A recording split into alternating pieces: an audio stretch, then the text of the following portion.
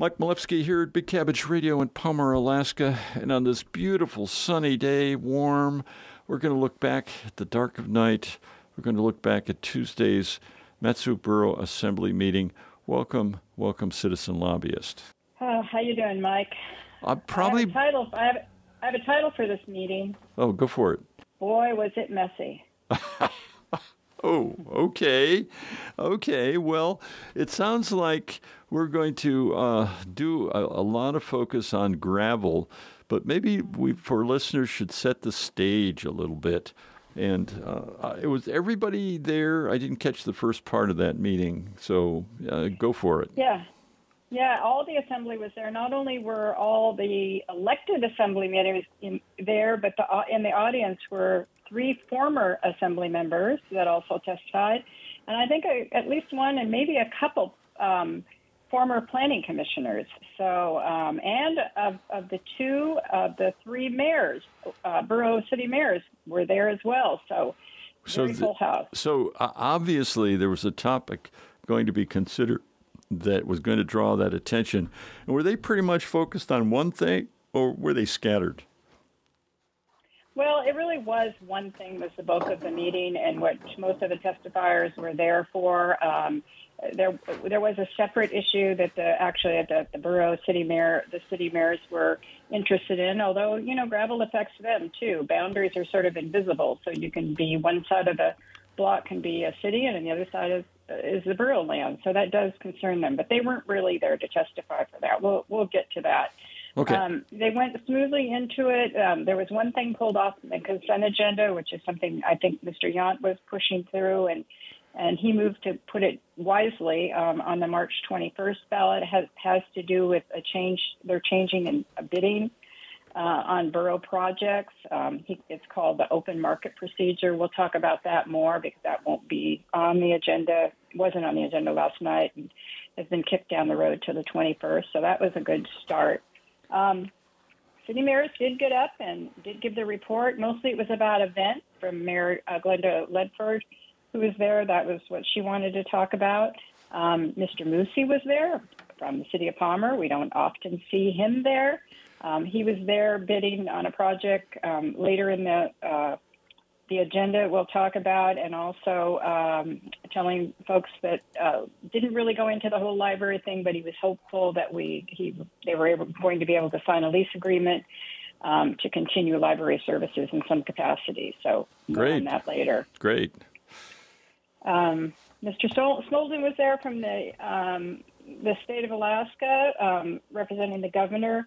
There's been a lot in the news about the new education approach from the governor. We won't wade into that right now, Mike. Okay. But the Rasmussen Foundation was on the agenda to give an advanced broadband presentation, but they weren't able to make it, so they kicked that down to the 21st meeting as well. Okay. So that got rid of most of it. Manager really didn't have much of a report, talking about some awards the financial community or financial department had gotten, and the clerk reminding him that there is a strategic planning meeting on Saturday at the Cottonwood Public Works Building Saturday morning. I think it starts at 10 a.m., so they'll be back together then. And also there's a joint planning commission meeting coming up on Tuesday. So that got rid of sort of the housekeeping parts of it. Right. So they launched into the first ordinance, which, as you might have guessed, Mike, got everybody pretty fired up. And just for listeners who have not attended to this topic and watched it over many years, I think we can go back 20 years. Can't even remember. 2005. 2005. Okay, that's pretty good. 18 years ago. Big change. Yeah. Yeah, and we're talking about gravel, something that seems so simple and everything, but oh my, it reappears, and this is the most recent one. So, what was the intention of the original proposed legislation? Well, this was brought to the table and introduced 2 weeks ago by Mr. Tews. He was wanted a conditional use permit for earth materials to allow for 10,000 cubic yards to be of gravel to be unearthed without any permit at all, which basically translates into no public process. Mr. Strong, who has the Public Works Director and has been around for a long time with a lot of these different iterations of the gravel, talked about it, about the present threshold, which is 2,000 yards with no permit. And this would move it up to 10,000 yards, which is about going from 200 trucks a year to about 1,000 trucks a year. Whoa. And they would be able to do that without any permit. And more importantly, I think, is it would eliminate the administrative public process that they now have. And so that means, as it sits right now, if you want to haul 2,000 yards of gravel, you have to apply for the borough for an administrative permit. There is a process. There is some public notification. There's a public hearing held by the planning director. There's some mailings, and so there is a bit of a process. And depending on who you talk to, the majority that spoke said it was not at all hard to get. In fact, Ms. Nowers questioned later and said, "How many permits have we had?" And I think since 2005, there's been 20 permits, and 18 of them have been approved. So basically, it started off. My question was, listening to it, what is the problem we're trying to solve here? The current process, as you just said, Mike, has been in since 2005. They've raised it a little bit in 2007. And most of it was done in conjunction with the gravel industry. So 17 years history, and 85% of the permits that have been asked for have been granted. So that was the unclear question she wanted answered. And I'm not sure I found the answer to that listening to 50-plus testifiers either. But the person proposing the legislation typically gives a rationale. Was there a rationale given? Red tape. That the government shouldn't be that involved. He's made this run before. I think he tried to have this same type of introduced before for 20,000 yards of gravel, and it was soundly defeated. So it's been brewing since he first took the table. He has a history in gravel. In fact, I guess I should get to the point where Mr. Yount asked that he wanted to set some time aside for anybody that had a conflict on the assembly. And that's important. Good for Mr. Yount to step up and do that. He wanted to let people know he didn't own a gravel pit. He didn't have any gravel moving equipment. In fact, he's a home builder, and that he's given away tons of gravel because what he's after is a flat surface. The mayor ruled that he did not have a conflict. Mr. Tooze spoke up and said he has been involved in gravel for about 20 years. He has a couple properties with pits on them, but they aren't currently operating, and he didn't have any intention to operate them. And the mayor said he was fine not to be recused.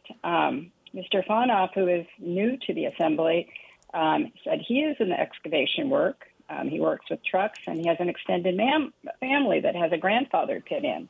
And the mayor determined that he was fine to be part of the discussion, too. That's important. I think the attorney spoke up at that point and talked about the ethic code a little bit, and that it really talks about personal interest and conflict, and assembly members should make the disclosure, but it's really up to the mayor who makes the decision. And in this case, she made the decision that all three people on the dais who had to do with gravel could be part of it. Oh, okay. So on to Mike, I wrote copious notes through this. It was a long, basically, 15 minutes of introductions, and went till 9:30 with all of the robust testimony on this. There was a handful of in support, mostly because last minute, as in that day, some amendments had come forth from Mr. Yount and Ms. Nowers, which made it more palatable to a few people. And they wanted to urge support for that, but they didn't know. They were a little confused because a lot of people who spoke last night really hadn't even heard about this issue, except notably 3 days ago, came up a lot. 3 days ago on Facebook, they heard about it. But it did bring out a lot of people with concerns about dust and noise, and traffic, dangerous traffic patterns. Mr. Culligan, who used to sit on that assembly, said he has concerned about it. He thanked Yount for addressing some of the issues. He has concerns with the water table. Not really what you used to hear Mr. Culligan talk about, but he said that...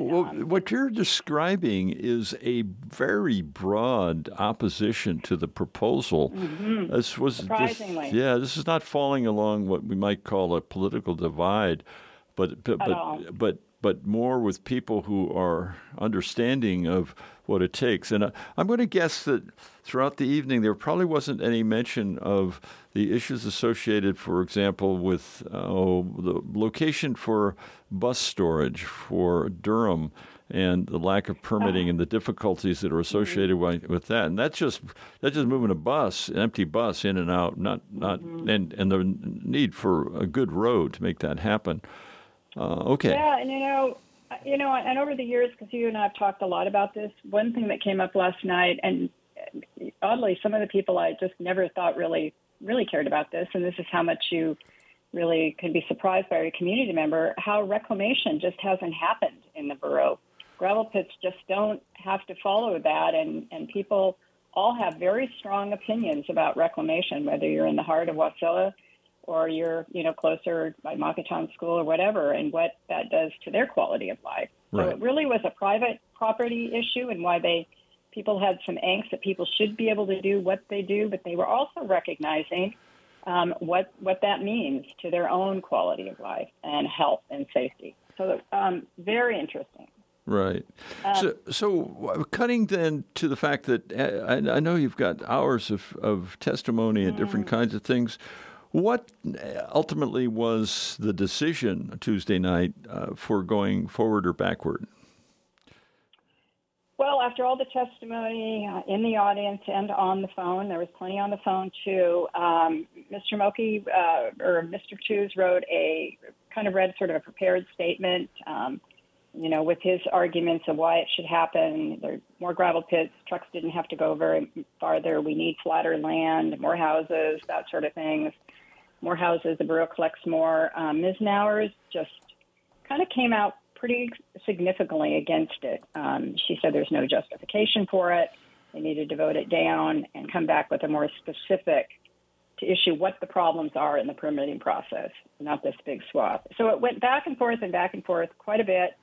And there was a motion by Mr. Bernier to get a little more information, talk about it with the Planning Commission, and come back the 21st and talk about it again. Mr. Yount delayed that a little bit because he sort of wanted to have a few more things put on the record. But at the end of the day, there was a motion made to kick it down the road to the 21st, the same piece of legislation with these amendments that came in last minute and any other amendments that might come in, and take it up then. Ms. Nowers voted against that. She just thinks the whole thing is just a poor procedure, no need for it. And then when they took the final vote on delaying it, they will continue the public hearing, and they'll take it back up March 21st. And here we go again. Oh, wow. Okay.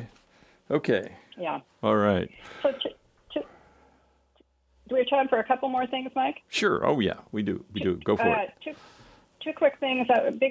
After all that, I think everybody was ready for something positive. There was a piece of land accepted, 187 acres from a gentleman that through the Great Land Trust that will be in addition to the Settlers Bay area that already holds 193 acres for a really big, nice park out there out in Settlers Bay. And it's even after 5 years, they say it's the second most visited park in the borough.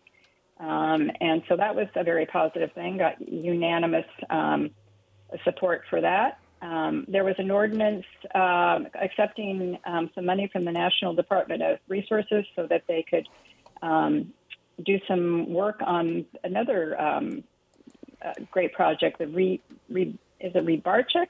Yeah, Rebarchik, the Rebarchik farm, right. Yeah, so that was a good thing. And then the third thing, I guess, we should say is while all the city managers were there, and that had to do with there was $21 million given to the borough as part of the American Rescue Plan, and it had pretty stringent guidelines of what they could do for infrastructure with it. And Mr. Brown, the manager, was tasked by the borough assembly find some projects so we don't waste this money coming from the federal government. So he talked to both the cities of Palmer, who suggested that a booster station so that they could, out in the trunk area, so they could get water to a couple more schools would be great.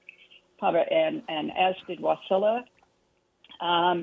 And they decided that's what they were bringing forward to the assembly last night. Well, lo and behold, in January, the rules changed. And the attorney had to inform the sitting body, the assembly, that, you know what, no longer do you have to give this to the city. You can put this in your own general fund now. Oh. So there was a decision to be made by the assembly whether they were going to keep it in their own coffers for their own projects. Mr. Tews said, well, we could do that, build a lot of roads with that. But at the end of the day, they all decided that these were worthwhile projects and the cities will go ahead and get the money to improve their own water systems and also benefit the borough because most of it will help areas that are even outside of their own. Oh, wonderful. Well, that sounds like a good dealing with a change that didn't derail everything. Yes. Yeah. So, 11:11 p.m. I did adjourned, Mike. It was yo. Those are those kind of meetings, But, I mean, as hard as they are to listen to all the long and repeated statements, it's really great to see people get involved. And the phone system was used robustly, and people stayed and waited that out for hours on a dark night. When they certainly could have been done something better. So, for me, that even though it wasn't resolved, it was frustrating, and So do I understand then what you're saying is that the call-in system, the phone system, worked, and very well. And if so, then it was nice that the Palmer city manager was there because he's been tasked with taking a look and making that kind of thing happen in Palmer. Yeah, a lot of people up in the Talkeetna area, people, here in Palmer, Meadow Lakes, geography was all over using that calling system. I think they had 10 callers alone. 14 callers. Oh, that good. Came in from the Butte, and there were about 40 so people in the audience. So a pretty good percentage on the phone. Okay, very good. Citizen Lobbyist, Thank you very much for attending to that, because this information helps to those people who, for one reason or another, couldn't make it there, get a sense of what's going down and all the rest. So, get out there and enjoy. Get out there and enjoy the sun. Yeah, and it's important to find out what's going on in your neighborhood because it can impact you. So, thanks for giving me the opportunity, Mike. Have a great day. Yep, you too. Take care.